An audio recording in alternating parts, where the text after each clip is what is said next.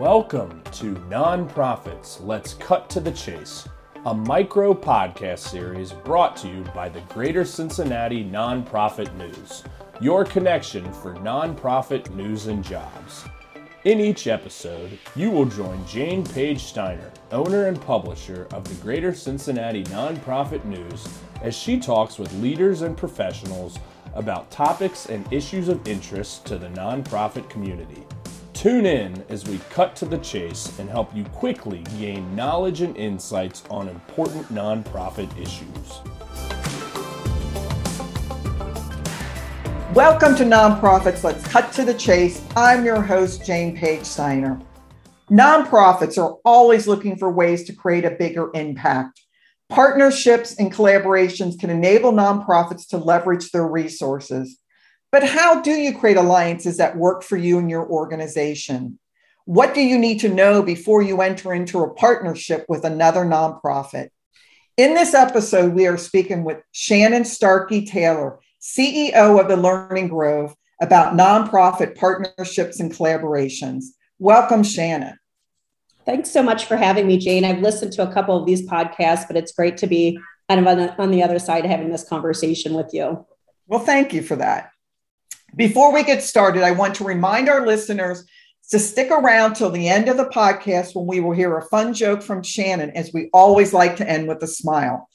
Also, if you want to learn more about the Learning Grove or how to contact Shannon, go to our podcast page on our website at jpsnonprofit.com. Well, Shannon, let's jump right in and cut to the chase.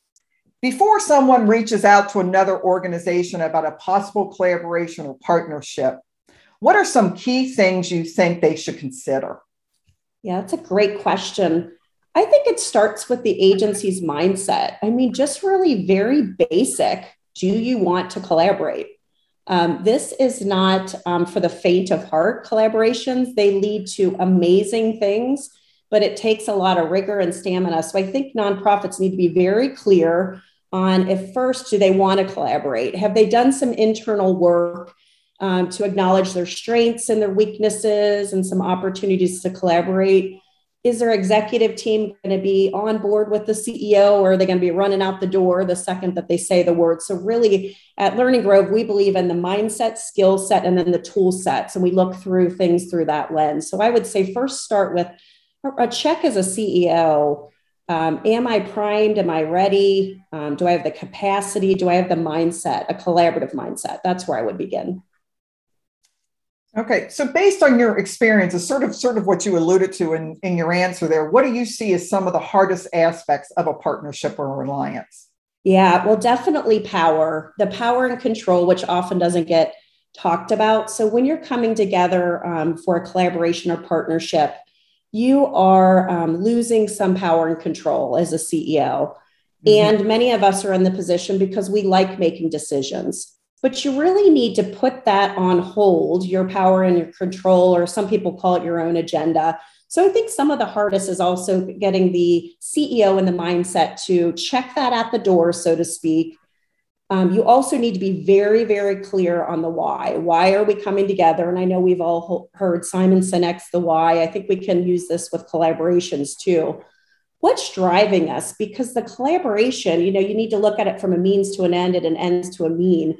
The collaboration isn't the end goal. It's the collective impact, which I'm passionate about. I think true collaborations that lead to collective impact, the true collaborations I've appreciated are ones where no single organization could do it alone. So why are we, once you get to the mindset, why are we collaborating? What are we trying to tackle as a single organization that we've not been able to tackle, that it takes more of us at the table? So those would be the first things I would think about. Okay.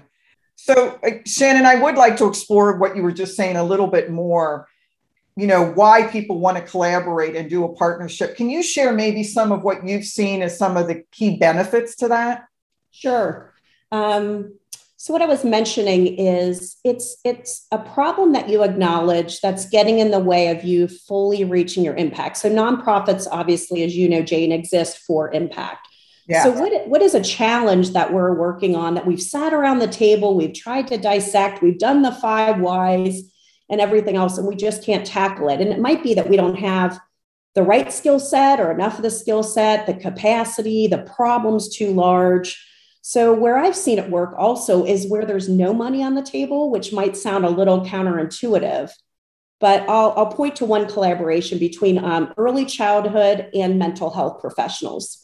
So years and years ago, there was a problem with children being kicked out, preschoolers being kicked out of preschool and then later kindergarten. And people were like, what? Young children have these severe behavioral issues? And people couldn't even wrap their head around it. So we had early childhood agencies struggling with the children in their childcare. We had mental health agencies that were used to serving adolescents. So we got on the phone, a couple of us organizations doing one or the other, and we said, are you struggling with this? We started around the table, very grassroots. I think that's what I want the listeners to hear today is that collaboration, as they know, takes on all different kinds of forms. All of it takes intentionality, but it can take on different forms. And there was no money attached. There was no grant that we were writing together. And we said, we are struggling with this issue. So it was pretty informal and later became fairly formal. It didn't turn into a 501c3, but we did write grants together and we had a shared goal and we shared resources. So I think it starts with having some humility as a nonprofit, knowing what you're really good at and knowing what areas you're not making enough impact in, looking around, being very intentional with your networking, doing some prospect research first if you don't have formal partnerships with somebody already and saying, who's doing this really well, or even who is struggling with this, but might have some more bandwidth. So I think those are really good places to start. Yeah. So as you think back on the various collaborations and alliances and partnerships you've had through the years, what are some lessons that you've learned that you wish you maybe would have known at the forefront? Oh, yes. Yes. Yeah, those are the ones where I go, oh, right, if I had only known.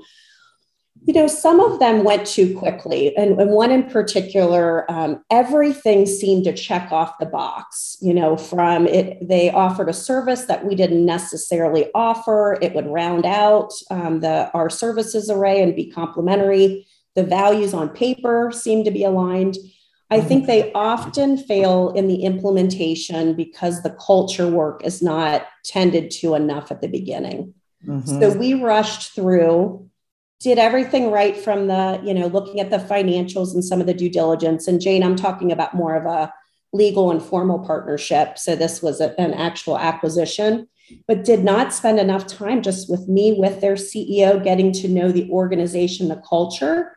And we rushed through the people part.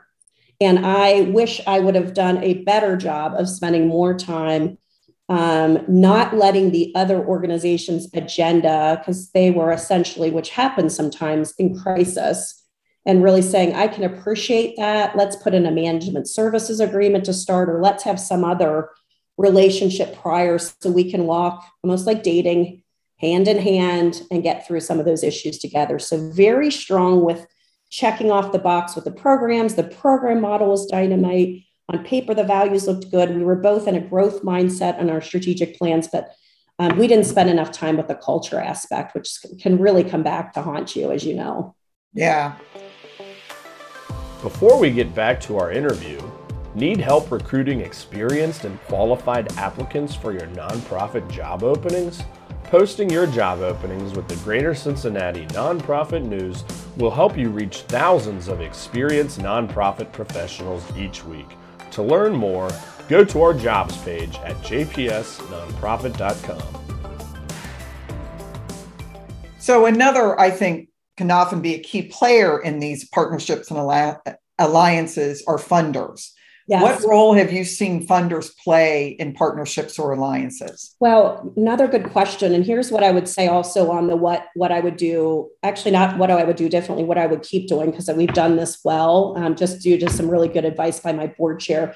We involve funders pretty early in the process, particularly if it's going to go down the road to a more of a merger acquisition or legal process. And I have found their insight to be incredible. I mean, they don't have a stake in the game. You know, they're looking at it through a neutral lens. I do continue to believe, Jane, and I'm sure you would agree, that most funders appreciate partnerships and they understand. I think over the years, they're understanding also the startup needs. So I know United Way and others have funded organizations to get together and talk collaboratively.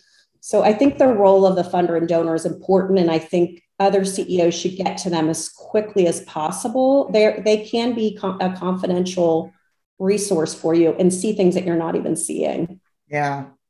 No, I think that's some interesting insight about that, what a key role that they can play other than just funding.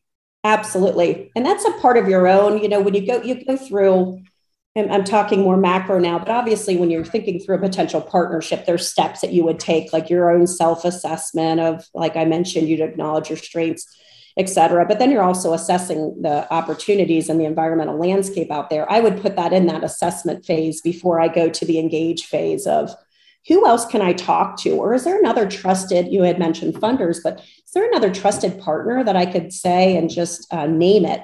I have this issue within the organization. I'm interested in working with somebody else to like move this impact along.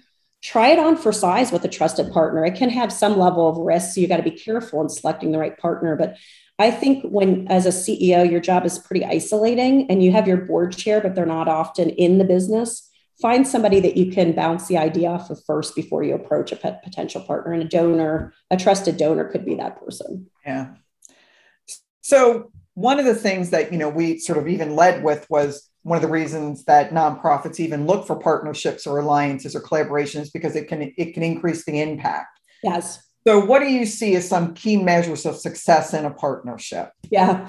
It's interesting. One of the things I would say is, we're all just human beings that make up organizations. And I would say that what I want to partner with this organization again. I mean, at the bare minimum, was this a good experience? And I've got several that I would point to.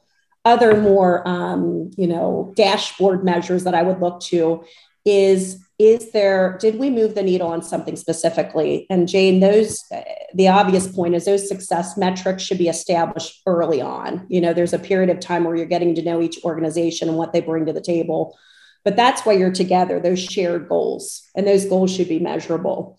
So I think another metric is there a larger population was served? So was impact, did you serve more? Did you serve our community, because that's why we exist, better?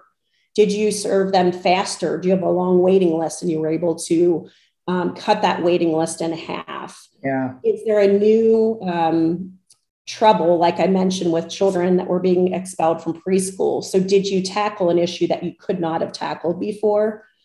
There's certainly things like your revenue. Often your revenue will grow as well.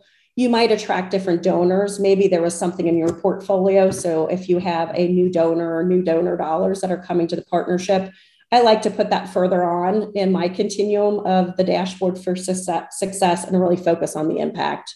Did something get better as a result of you at the granular level? And if so, what were those metrics? Did it also bring capacity or build an expertise that you didn't have? And many of the collaborations I've been a part of have been mental health joining with me if I've been in early childhood. So those are pretty clear and distinct.